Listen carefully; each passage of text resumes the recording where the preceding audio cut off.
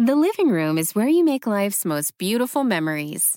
But your sofa shouldn't be the one remembering them. The new life-resistant, high-performance furniture collection from Ashley is designed to withstand all the spills, slip-ups, and muddy paws that come with the best parts of life.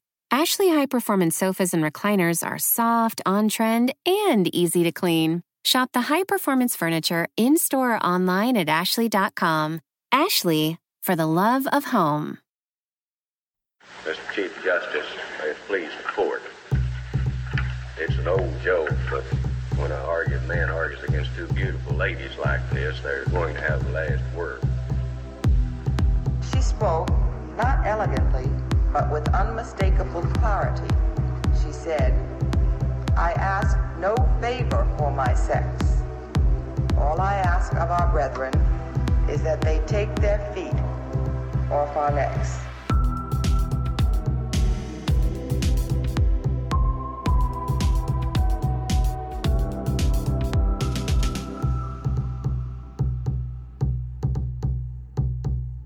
Welcome back to Strict Scrutiny, your podcast about the Supreme Court and the legal culture that surrounds it. We are your hosts today. I'm Kate Shaw. And I'm Leah Littman. And since it is summer and we have a break from the court's work and the chance to do some deep dives and longer conversations, we are delighted to welcome to the podcast Jamal Greene, who recently published How Rights Went Wrong: Why Our Obsession with Rights is Tearing America Apart. So let's start by introducing Jamal, who is the Dwight Professor of Law at Columbia Law School. Jamal is a leading scholar of constitutional law and the author of many indispensable law review articles and op-eds. I'm going to just take a point of personal privilege and flag two of my favorites, which is his canonical article, The Anti-Canon, and actually my favorite tribute to Justice Scalia, which is an op-ed he published titled Liberal Love for Justice Scalia. Not to have the show devolve into a debate immediately, but obviously my favorite piece is on the origins of originalism in the Texas Law Review. Maybe we could do like a little bonus segment in which we just debate what is actually Jamal Greene's best article. And then Jamal, you can mediate between these positions. Okay, so before he entered law teaching, he served as a law clerk to Justice Stevens and to Judge Guido Calabresi. In addition to his teaching and writing, he serves as co-chair of the Facebook Oversight Board. He also served for a stint as an advisor to then Senator Kamala Harris on the Senate Judiciary Committee during the confirmation hearings for now Justice Brett Kavanaugh. So Jamal, welcome to Strict Scrutiny and congratulations on publishing the book. Thank you. Happy to be here. So why don't we just start by asking you to outline the basic thesis of the book, which builds on a set of arguments that you began developing in a Harvard Law Review foreword you wrote in 2017, Rights as Trumps. So just for our listeners, what is the basic argument of the book? And the book is basically about how to handle rights adjudication and thinking about rights conflict in a context of radical pluralism and radical conflict. I think that we have tended, our courts, and by extension, people outside of courts as well, have tended to approach rights conflicts as an opportunity to kind of decide who has rights and who doesn't have rights, as opposed to thinking about rights conflicts in much more granular terms that assume that because we're all different from each other, we all have very different values and commitments, and therefore we have to figure out how to reconcile a bunch of different rights that we all have. So the book is trying to diagnose that and then kind of offer some strategies for getting around it. So let me ask you to talk in some detail about one piece of the story you tell, which is, kind of both diagnostic and prescriptive, and that sort of centers Lochner versus New York, right? So anybody who teaches constitutional law, anyone who's taken constitutional law, it's not surprising that that's an important player in the book. But your discussion isn't really about the court's famously misguided majority opinion striking down the New York law that limited the maximum hours bakery employees could work. And instead, you focus on the dissents as representing two distinct paths in American law, right? So there's Justice Holmes' dissent, which is beloved by law professors, which, basically says the majority is just wrong to hold that the Constitution's due process clause somehow protects the right to contract to work an unlimited number of hours in a bakery, and famously contains the line, the 14th Amendment does not enact Mr. Herbert Spencer's social statics, which is a laissez-faire economic tract of the time. But there's another lesser known today dissent by Justice John Marshall Harlan, and you are very much on Team Harlan. So how does that dissent represent a better approach to rights? So yeah, it's interesting, Kate, that you started with the Anti-Canon, which is a piece I wrote almost a decade ago at this point, which focuses a lot on Lochner and thinks a lot about, Lochner is an anti-canonical case. In some ways, it is the preeminent anti-canonical case. But I think in a lot of ways, it's not as obvious to someone who's not well socialized into American law why Lochner is such an anti-canonical case. When you look at other anti-canon cases, it's like Dred Scott and Plessy and Korematsu, and these are sort of obviously racist cases. Lochner is not as obviously about race. So I think that's part of what ended up getting me interested in Lochner, is that article and that set of themes. And because the stakes are so high in saying what's wrong with cases that we all think are kind of anti-canonical, it's important to sort of dig in, like, what exactly is the problem with Lochner? So New York passes this law. It says it's maximum hours law for bakers in the state of New York. Holmes writes this dissent that you mentioned. And Harlan's dissent doesn't take the approach that Holmes takes, which is to say, look, there is no right to contract. Look at usury laws, look at lotteries, look at Sunday closing laws, look at all sorts of things that we do to bridge the right to contract. That's clearly not a right under the U.S. Constitution. And Harlan kind of starts his dissent by saying, no, actually, there is a right to contract. We recognized it less than a decade ago, in fact, in a decision of this court. But that doesn't answer the question, right? The question is, why is the government doing this? Does it have good reasons for acting? What evidence is it relying on? So those kinds of questions, which don't put the court in the posture of saying, hey, you New York bake shop owner, you just don't have rights. The Constitution just doesn't care about you. It puts the court in a very different posture of saying, yeah, you do have rights, but other people have rights too. One of the ways in which they pursue their rights to health and safety and so forth is to pass legislation. We have to think about what kinds of commitments are underlying that legislation. And that's part of the constitutional case as well. So I use that case as an example of a different model, and one that we've kind of lost in some ways because we have fetishized the approach that Justice Holmes takes in the Lochner case. So I love that. And I actually wanted to ask one follow-up question about Lochner, which is something that I was somewhat surprised by in the book, is that you spend not a ton of time, but some significant time on the biographical details of some of the justices who figure prominently in the cases that you're interested in. And I really liked those portions of the book, and I really learned from them. So you spend a decent amount of time talking about a young Justice Harlan and Justice Holmes. I'm kind of curious what these stories about the justices' backgrounds, the social and political and legal milieus that they inhabited, sort of how those shaped them and their intellectual trajectories.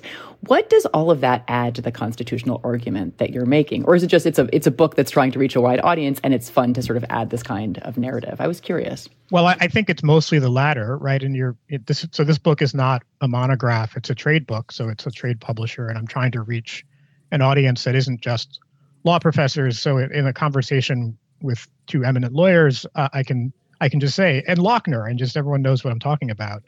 But I think, and certainly my editors think, that it's more interesting if we can get into the biographies of these people a little bit.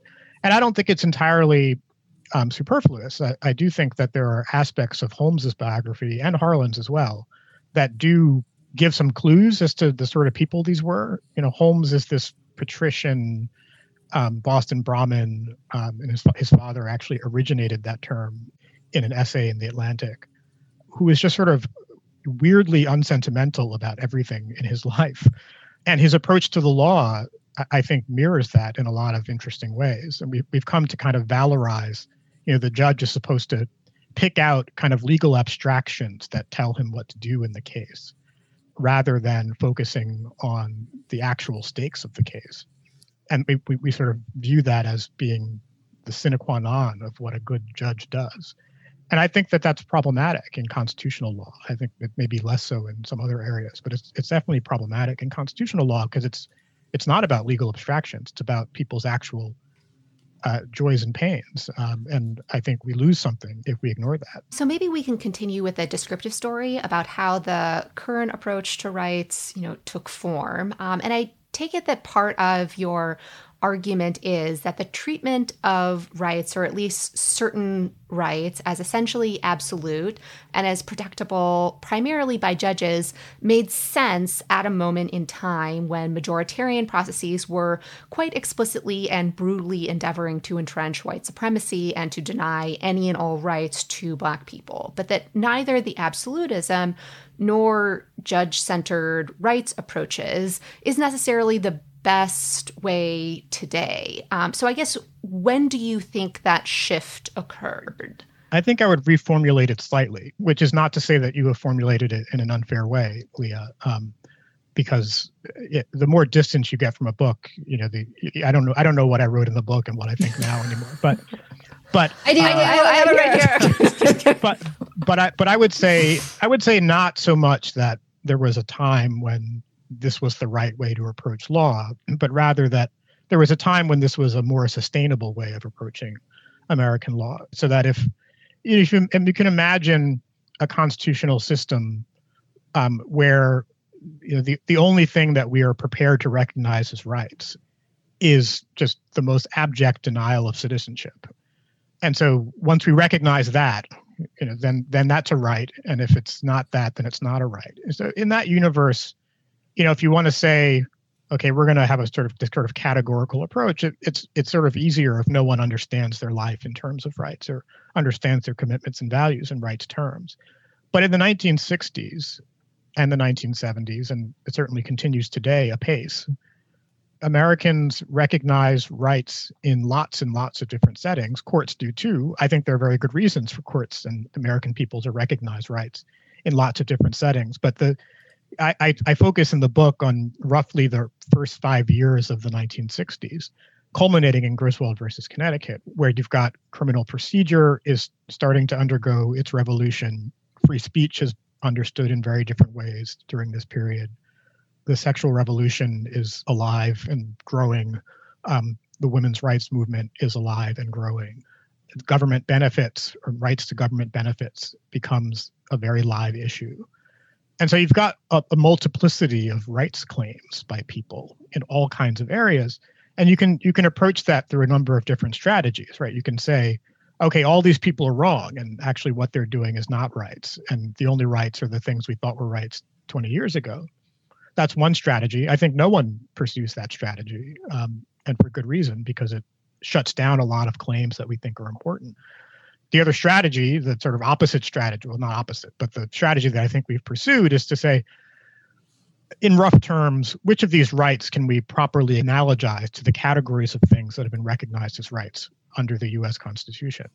So race being the paradigm case. So how can we sort of compare things to race? Or in the free speech context, viewpoint discrimination as a category of discrimination, we try to sort of compare things to those abstract legal categories.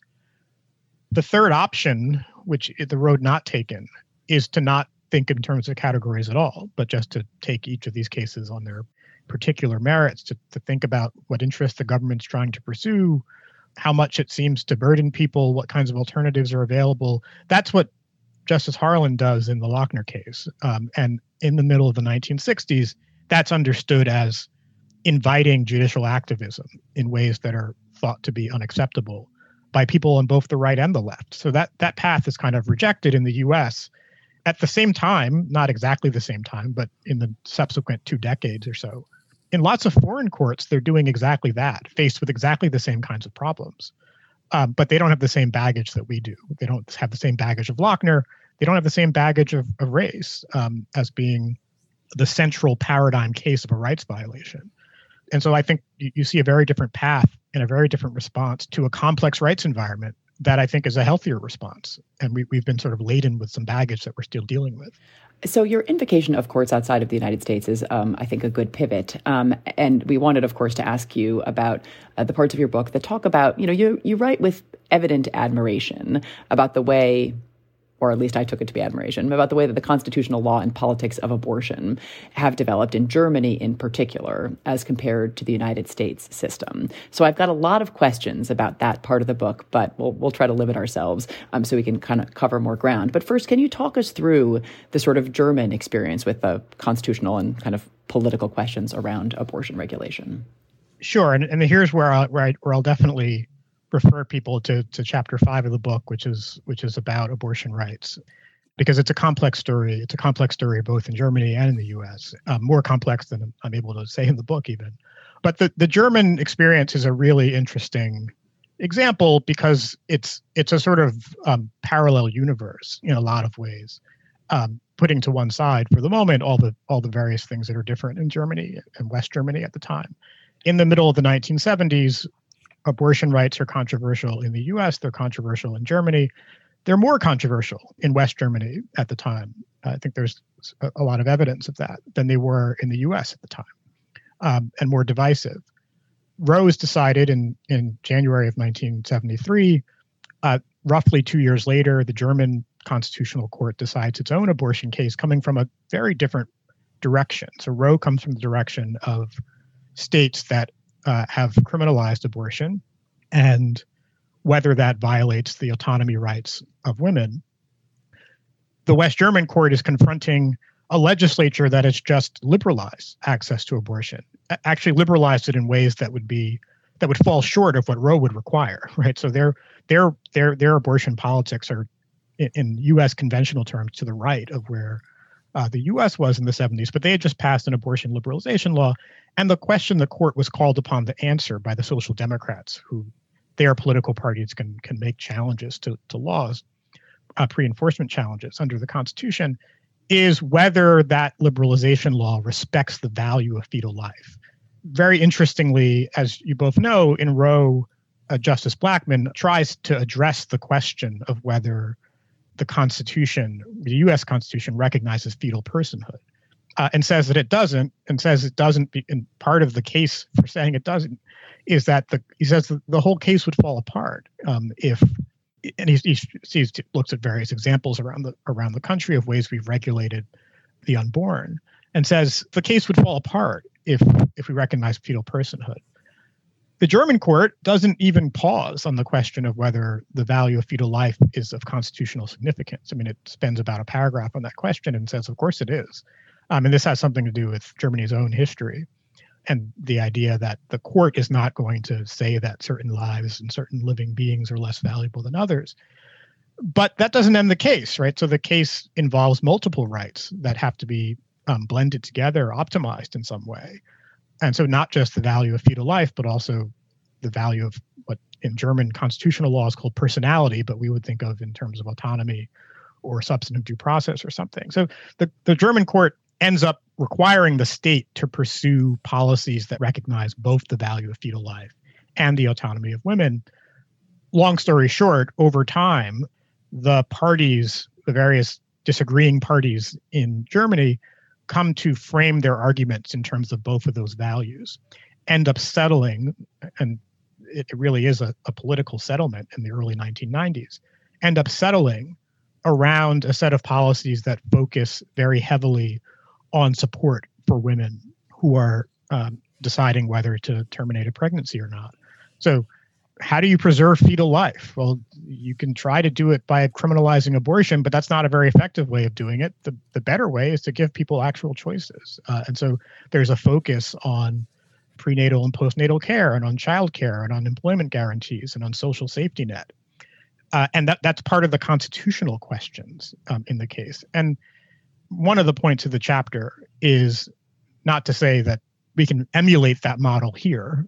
I don't know if we can emulate that model here. There's a lot of water under the bridge, right? But to say that there are ways of arriving at political conversation around even a very difficult, very controversial issue. And there are ways of people contributing to that conversation that don't require a court to step in and declare that one side of that issue involves rights and the other side doesn't involve rights. That, in fact, political settlement is consistent with saying that there are rights involved on both sides, even for a controversial question. So I'm glad you mentioned how the German courts have considered issues like childcare or, parental leave and whatnot in, thinking about the various rights or interests that are at stake in the regulation of abortion. Because one question I had is whether your approach or your suggested approach to rights adjudication might work better in some contexts than others, or perhaps whether it just overlooks certain ways in which our law and society kind of operate. Because, part of the problem you identify with rights thinking today is how individualistic it is, that we would do better to conceive of these claims in more collective or communitarian ways. And the German example, to my mind, shows how they thought about the decision about whether to bear a child as implicating, collective and communitarian interests, and the interest in creating social structures and laws to support people in their individual choices. But in a world in which the United States doesn't have those kind of social structures or parental leave policies, do we think that shifting the rights adjudication approach in the United States or in the courts would cause us to adopt a more communitarian, collective approach to, again, creating laws and social structures that would empower people to make actual choices rather than having their choices being constrained by, material, economic, social conditions? Or if we shifted to more of a collective, communitarian, proportional rights adjudication, would the rest of law and society just kind of stay the same, and individuals would be forced to bear the consequences and internalize all of the costs that, again, in the German system of adjudication are kind of shared more collectively? This is a big question, and I think the first thing I'll say is that the book is not intended to be utopian or to be even that optimistic about the role that courts can play in restructuring society. It is optimistic, or at least I should say pessimistic, about the role they're playing now, which is to say that I think courts are making it worse. No court can save a terrible society or a society that's unwilling to care for other people. I just don't think that's a court issue. You just have to take that as given. There are ways that I think you can lean into that. There are ways that you can make it worse, right? So I think our courts encourage us to think about our commitments in terms of what kinds of rights we can hold as a trump over other people. I think that there are absolutely circumstances where it's important to hold rights as a cudgel against other people. But I think those circumstances are not nearly as rich as the courts seem to think they are. Now, the German example, of course, you're right that Germany has a bigger social safety net than the U.S. and has for a long time. It didn't really in the 1970s. So things have changed in both the U.S. and in West Germany since then.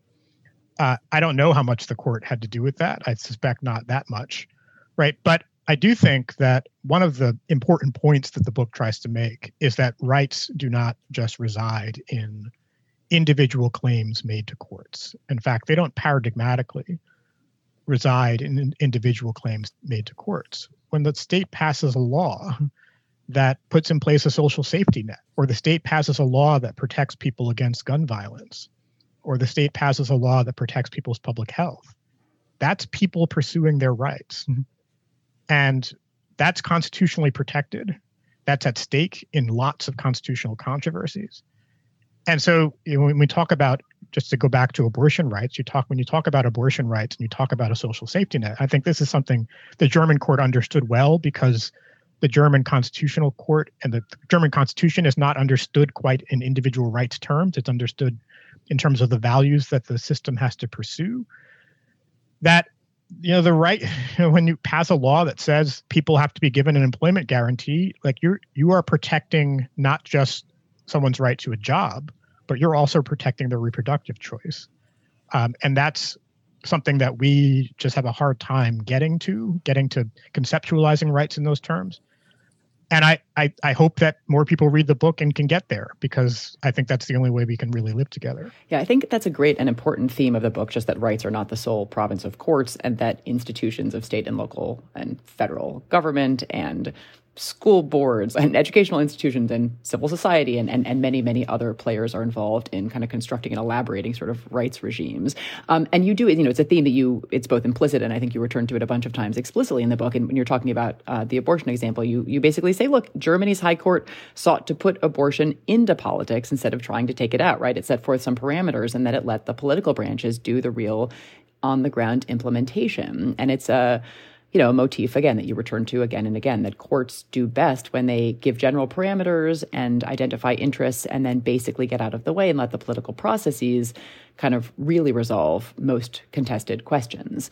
So I guess the question that for me follows from that premise is just the degree to which your argument is predicated on a functioning political process that actually does manage to channel majority preferences. I mean, a related, I guess, but distinct question is how you think about cases that come to the courts but involve the political process or voting, and how courts should approach those kinds of claims, right? Is it a similar sort of kind of balancing or mediating approach? I mean, as I was thinking about this, like Anderson-Burdick, that kind of test that courts already use when adjudicating a lot of constitutional voting cases, is really just like a balancing test, right? How strong is the state's interest? How serious is the impairment of the right to vote? And most of the time, it ends up resolving in favor of the state and not the individual claiming an infringement of the right to vote. To echo Leah's question about the degree to which this approach might work better or differently in different areas, first, does the argument fall apart if the political process isn't working? And relatedly, how should courts approach their role in preserving or protecting a functioning political process so that the rest of the system actually functions? Sure. And like Leah's question, a very good one. I'll say a couple of things. So one is that when I talk about politics as the place where we resolve conflicts about rights, I don't mean the Senate chamber or the White House necessarily, although those are obviously part of politics. I mean the political culture. So in this conversation, right, we're engaged in a form of politics right now as we talk about these issues. And we talk about these issues in terms of their stakes. So when you talk about voting rights, you talk about them in terms of their stakes, rather than talking about them in terms of the Anderson-Burdick test, right, which is not a real thing.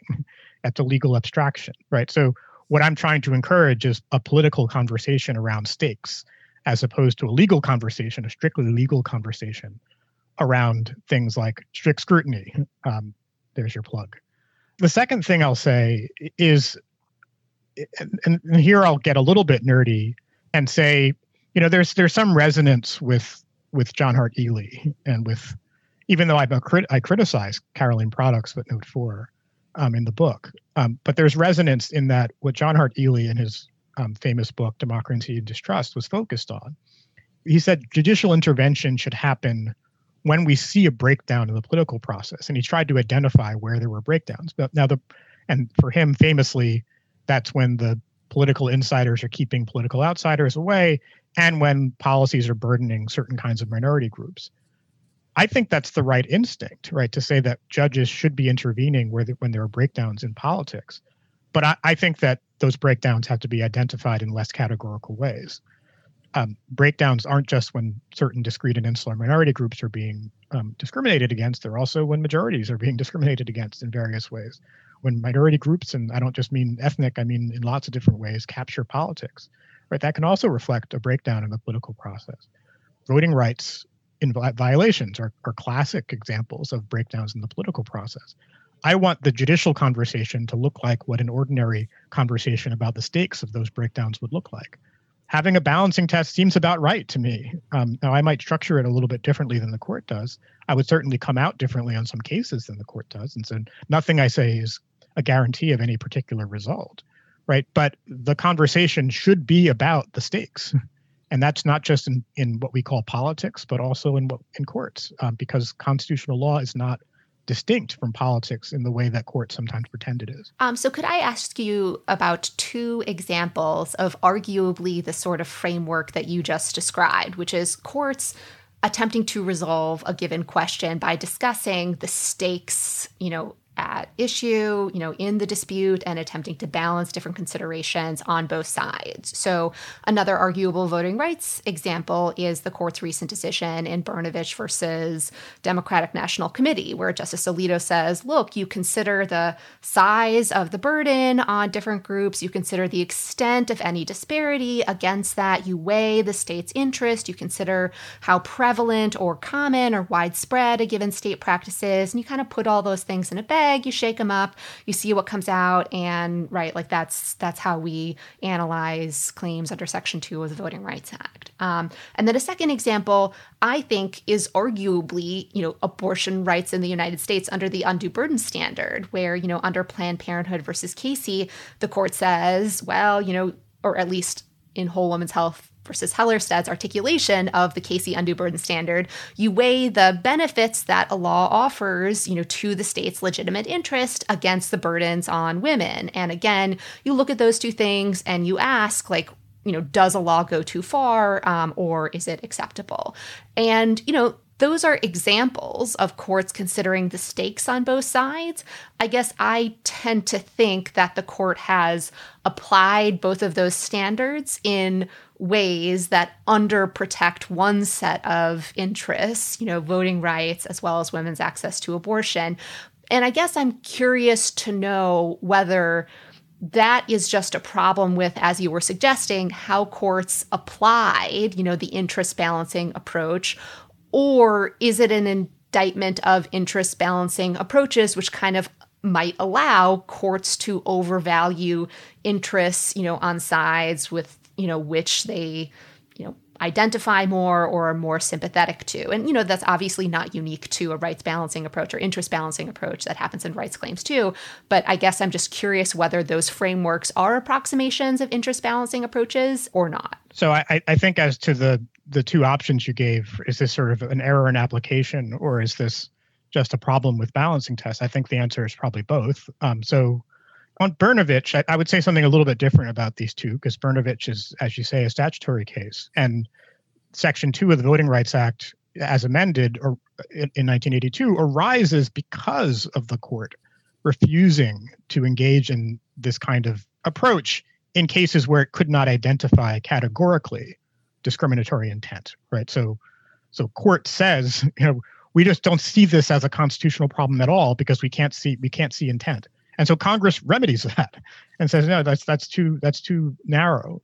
What Congress is telling the court to do is what I think the court should be doing, right? Now, the court in Brnovich takes that and I think narrows it in ways that Congress did not intend, right? So that is, I think, just an error in statutory interpretation. Casey, I think, is and then Casey being applied in however one thinks it's being applied in Hellerstedt and in June Medical is, I think, an example of an area where the constitutional stakes are such that I don't think it's avoidable to say that you're going to see some kind of balancing happening in some way. Now, the way the U.S. approach to rights is constructed is that the balancing happens on the front end. So you do the balancing in deciding whether the right exists or not. Right. So the kind of pressure, let's go back to the summer of 1992 and what kind of pressure was being put on Roe versus Wade and what the alternative to that was, right? So Chief Justice Rehnquist writes an opinion that is a majority opinion saying that Roe is wrongly decided and should be overruled. And part of the reason he believes that is because he thinks that there are important rights that are not being respected and that they can't be respected, consistent with Roe. Casey, I think, does try to say, no, there are ways of thinking about these rights in the same way. I think Casey is an advancement over Roe versus Wade. I would come out differently on lots of cases. And I think the reason I would come out differently on lots of cases, and the reason, Leah, that you come out differently than lots of judges on lots of cases, is because we just have different values from other people, different commitments from other people. We're all different people. And, I think that one can make a strong argument for the values you think are important and try to persuade someone of those. But I think for courts, which are tasked with making a final decision and saying who's right for all time and who isn't, I think they're obligated to think seriously about and try to optimize. I use the language that the German theorist Robert Alexy uses, to optimize those values in the ways that you have to use your judgment and reach a lot of qualitative judgments and try to persuade people about how valuable certain kinds of rights are to people. I think there's often money left on the table because we've devolved into the only way I can win is to deny that what you say is important. And, I think you can get to better politics, to better political outcomes, if we don't think that the stakes of litigation is that one side's going to win entirely or one side's going to lose entirely. As a chef and a restaurant owner, I'm as meticulous about my cookware as I am about my ingredients. That's why I love Made In Cookware. Each pan they make isn't just designed to perform, it's crafted to last. As a mom, I love that I can trust Made In. It's made from the world's finest materials, so I can feel good about what I'm feeding my family. I'm Chef Brooke Williamson, and I use Made In Cookware. Strict Scrutiny is brought to you by Americans United for Separation of Church and State. Missouri legislators said the quiet part out loud with their total abortion ban. Quote, Almighty God is the author of life, end quote. They also said, quote, God doesn't give us a choice in this area. He is the creator of life. Plus, quote, from the biblical side of it, life does occur at the point of conception, end quote. Religious extremists are forcing all of us to live by their beliefs, as in the Alabama IVF case. Americans United for Separation of Church and State exists to stop this kind of abuse. On the eve of the 50th anniversary of Roe, Americans United and their allies sued Missouri, representing 14 clergy from 7 different denominations.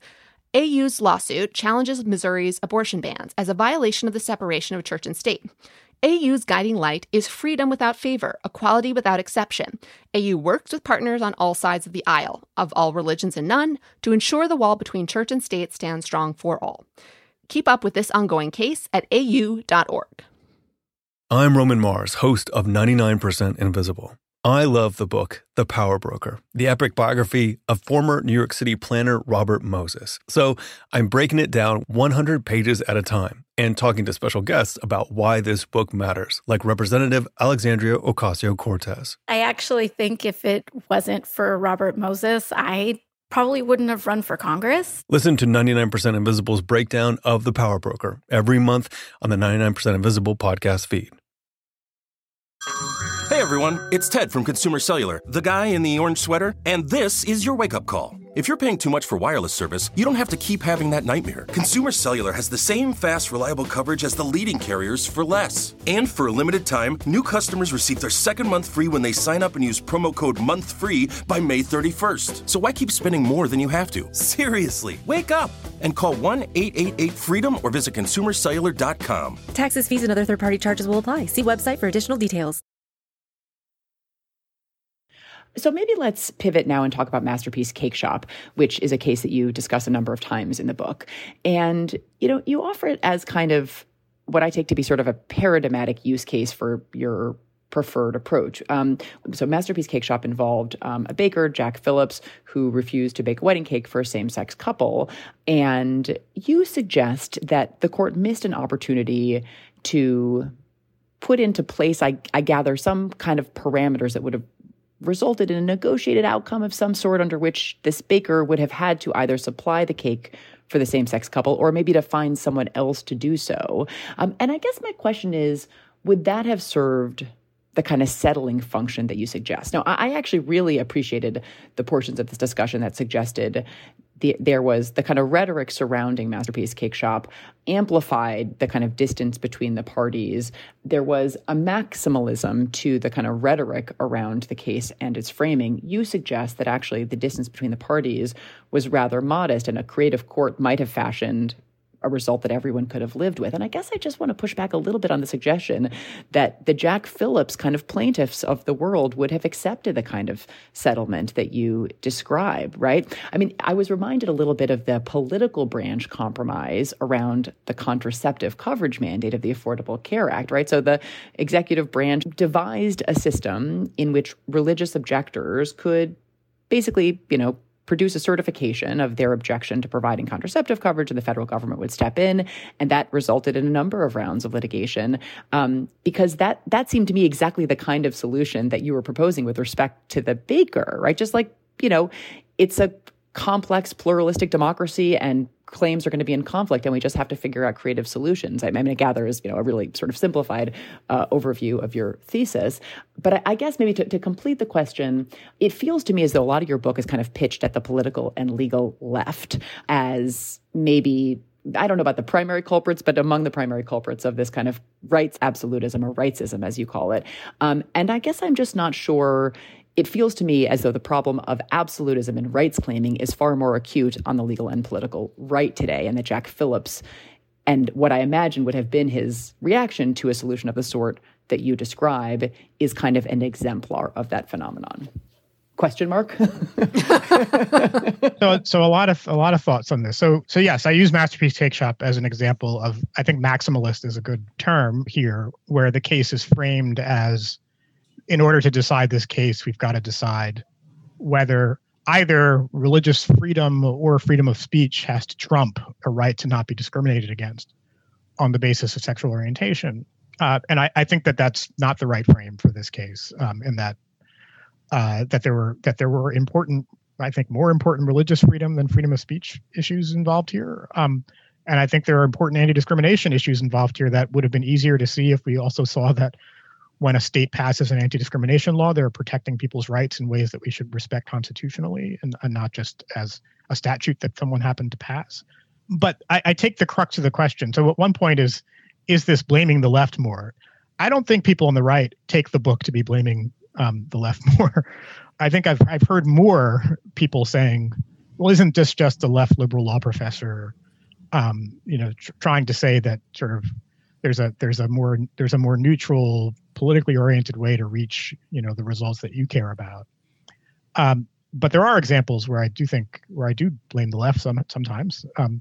So I think that's accurate. The underlying question I take it to be, aren't people just going to, if you have unreasonable people, aren't they just going to push their advantage as much as possible? And you use Hobby Lobby, Little Sisters of the Poor as an example of this. But one of the things I'd say to that is we can have a conversation about whether it is more burdensome on a religious affiliated employer to provide insurance to their employees that includes contraceptive coverage, or whether it's more burdensome for them to apply for an exemption. Right? Those things, I think, just about anyone would say those are actually different from each other. These are different cases. Whatever you think the outcome should be, these are different from each other.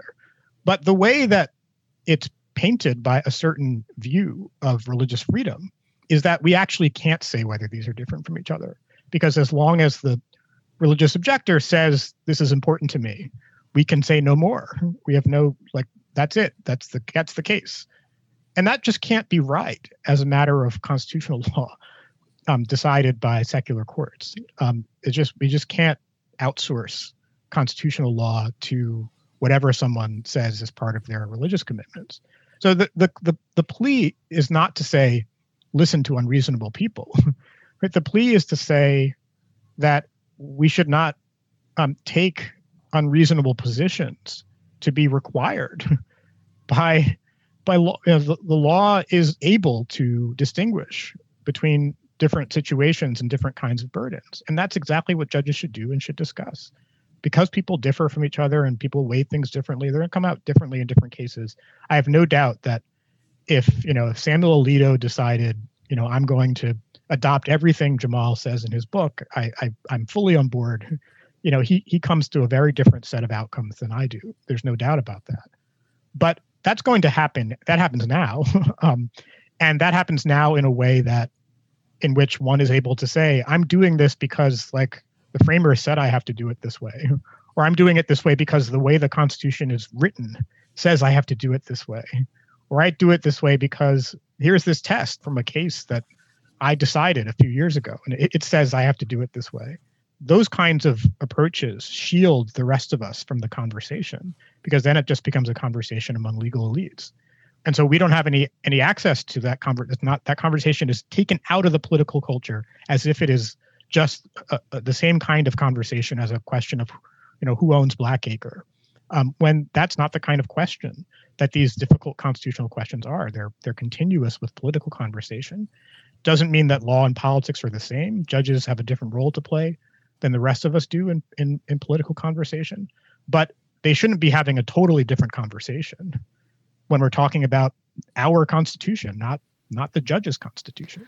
So I guess I have a question about the relative value or work that the outcome of a case is doing versus the reasoning in the case is doing. So, I'll stick with the Masterpiece Cake Shop example just because we're on that. So in the book, you talk about Masterpiece Cake Shop, and I take it from the discussion that you think, as Kate was suggesting, a sensible remedy would have been some set of principles that allowed Jack Phillips, the baker, to refuse to make the cake so long as he found someone else to provide the wedding cake for the couple. And, in service of that conclusion, you draw a comparison between LGBTQ discrimination and discrimination against racial minorities, particularly in the Jim Crow era. And you say anti-Black racism, unlike homophobia, was pervasive. It had the implicit sanction of the state. There isn't an epidemic of gay customers in Colorado being refused artisanal wedding cakes.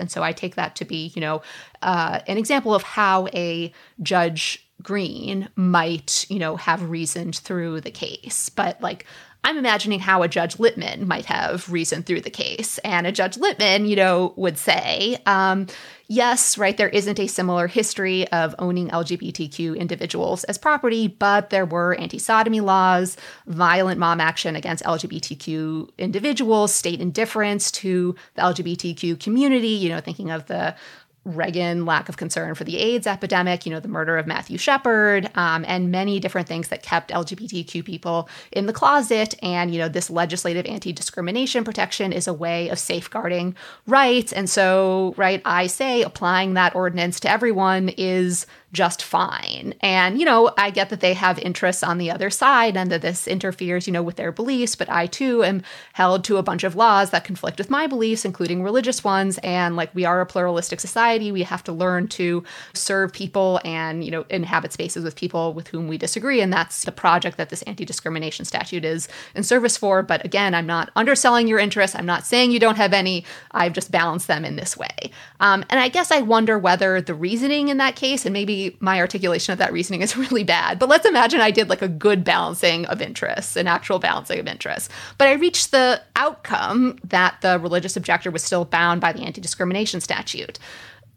I guess my question is another variation on Kate's. Like, would that really have mattered to Jack Phillips and the people representing him? Like, I guess my intuition is no, but maybe that's just my pessimism. So I'll say a couple of things. So one is just on this particular case. I just want to make something clear about the case and this goes back to my point about what they're actually disagreeing about, is that, and one can certainly say that this is cynical or that Jack Phillips is being cynical or that he's being disingenuous in some way, but his claim was not that he shouldn't serve gay customers. Right? His claim is that he doesn't want to bake a cake for a same-sex wedding. That's a different case than someone who puts a white-only sign in their window. Again, as he said, and again, one can question his credibility or whatever. I don't know him, right? But he said if it were a cake saying I hate same-sex weddings, he wouldn't have baked that cake either, right? Because he thinks that that's an ideological stance that he doesn't want to associate his cakes with, right? So again, whatever one thinks about the outcome to the case, my point is that it's a different situation than the Jim Crow South, where people are just like, you are a lesser human, I will not serve you. And those differences matter in a society in which we have conflicts about things like same-sex marriage. Now, does it matter whether, how things are reasoned? Does that matter to a Jack Phillips? I don't know if it matters to Jack Phillips. The claim that thinking about rights in the more binary way that I'm trying to criticize is more destructive of social solidarity is a prediction, and it's speculation. I don't have an empirical basis for saying that. But if you tell someone, look, the reason you lose is because you don't have any kind of constitutional claim at all, versus telling someone the reason you lose is because you do have a constitutional claim. Look, there are other claims that matter too, is a different posture for a court to take. It's a different posture for our courts to take in general. And I think it's a healthier posture for them to take. And again, I don't think this solves polarization, but I don't see how you don't make it worse. If you say our job as a court is to just we look at this totally vague constitutional text and we decide who has rights and who doesn't, even though that's not in any obvious way connected to this text. The answer to that question is not determined by the text in any obvious way. But I'm going to say, because my job is to settle things, I'm going to say that one of you has to win for all time and the other has to lose. And my prediction, and if I'm wrong about that, I'm happy to cop to that. But my prediction is that that's worse than trying to encourage people to think about the rights of others when they think about their political conflicts. And when I think about the right outcome in Masterpiece Cake Shop, I think this is also important to say. I don't think the best outcome in Masterpiece Cake Shop is they litigate this and get to the Supreme Court, and the Supreme Court says the right answer to this is, you've got to find a sous chef, right? I think that's a better outcome than some others, but I think the right outcome in Masterpiece Cake Shop is it doesn't get litigated at all, because people don't see the stakes of litigation as giving absolute victories to one or the other. And so it's not worth it to litigate a case like this. They work it out because either the cake shop that doesn't bake cakes for same-sex weddings becomes a pariah, or, Jack Phillips doesn't think it's worth it for him to fight this fight and says, I've got this objection, so maybe I'll figure out something else to do so that I don't insult people and kick them out of my shop. And we work it out, because that's the way that people who disagree with each other work through their conflicts. They work through them rather than going to court. So we've been talking a lot about the cases that you write about in the book, and we thought maybe in the couple of minutes that remain, we'd get your take on some of the court's very recent decisions and how the approach that you advocate would have looked or maybe actually was even already at work in some of those cases. So the first one that we wanted to ask about was Mahanoy, what we've called the salty cheerleader case, in which Justice Breyer, it seems to me, kind of does something similar to what you are advocating, which is right to say, these students have rights. I mean, maybe there's an on-off switch that the court does sort of flick to the on position in a way that is problematic at the outset, but does seem otherwise to be saying there are important rights on both sides here. Student speech rights, the right of a public school, that's certainly a source of, political and legal contestation, to exercise some kinds of controls over student speech that it deems damaging. And it seems to, kind of incorporate all of those considerations in deciding that the school went too far in that case. So did Breyer get an advance copy of your book? And is that actually what he was working from, is my question. No, I got an old copy of Breyer's book, is more like it. And there are lots of things I disagree with Stephen Breyer about, but he has been the person on the court who has been most sympathetic to the kind of proportionality analysis that I basically support in the book. And I think that his approach to lots of constitutional rights questions he's asking the right kinds of questions. And in the cheerleader case, it seems about right to me. Like, how could it not be the case that the school has some interest in what students are saying off campus? And how could it also be the case that their interest, doesn't depend on what the person said and what the context is and so forth. I think the student speech cases in general have been sub rosa. It's the knucklehead thesis. Like, if you're being a knucklehead, your bong hits for Jesus sign, your sexual innuendo at the student council elections, you lose. But if you're saying something, you're protesting the Vietnam War, or you're protesting the cheerleading policy, right? They're being honest and trying to talk about their views, and that's we basically protect those things and basically don't protect your right to just say whatever you want, and that's fine, right? That sounds about right. So maybe one other example of a justice, other than Justice Breyer, arguably embracing such a proportionality or interest balancing approach. And that was in Fulton versus City of Philadelphia, where you had some justices imagining what a world post-employment division versus Smith would look like. And in her concurrence, Justice Barrett said, yes, I'm open to revisiting Smith, but I am unwilling to embrace the proposition that Justice Alito does, which is all laws burdening, religious practices are presumptively unconstitutional. Instead, I think maybe that world could be a proportionality analysis, that considers, the various interests at stake and how those interests play out, in a particular case. Is that kind of an example of the interest balancing approach to adjudication, that's represented by the book?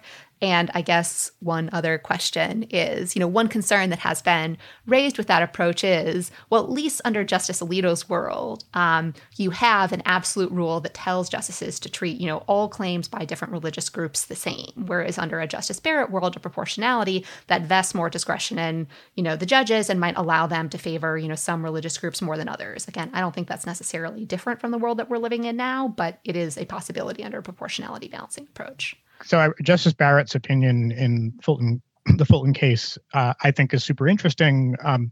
I think it's encouraging because I think that Justice Alito's approach, which would restore a version of would create a version of strict scrutiny in these cases that has never existed, is problematic. I think Smith is also problematic, and I think most people on the left thought that too back in 1990, when the paradigmatic religious freedom case wasn't an anti-LGBT case. Now it is. And so the politics of Smith change a bit. Right? But Smith is not a progressive opinion to say that we just never, no matter what, just never take a substantial burden on religious practice to be a constitutional concern unless it's intentional. That also seems problematic. So that's what Barrett basically says. Now, she doesn't say much more than that.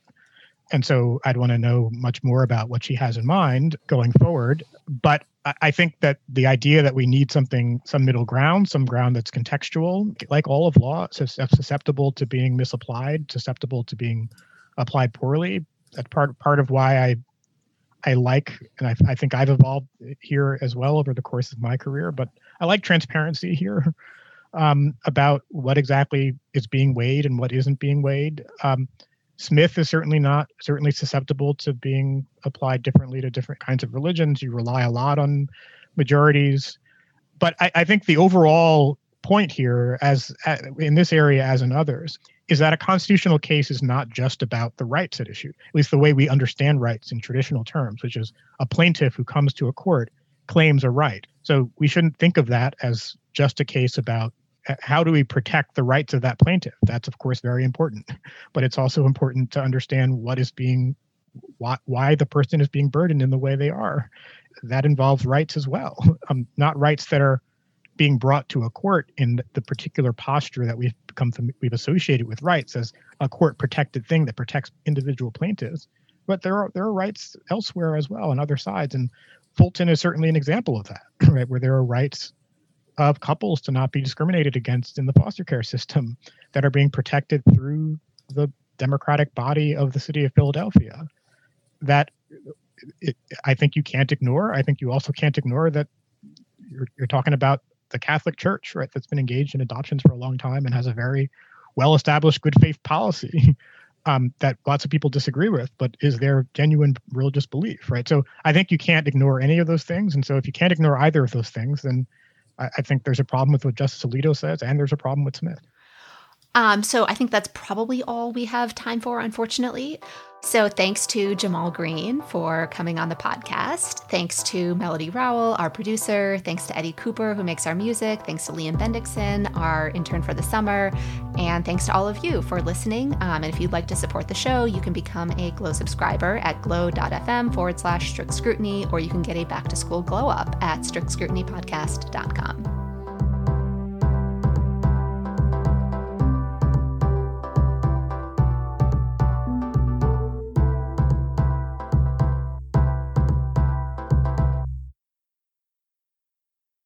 As a chef and a restaurant owner, I'm as meticulous about my cookware as I am about my ingredients. That's why I love Made in Cookware. Each pan they make isn't just designed to perform, it's crafted to last. As a mom, I love that I can trust Made In. It's made from the world's finest materials, so I can feel good about what I'm feeding my family.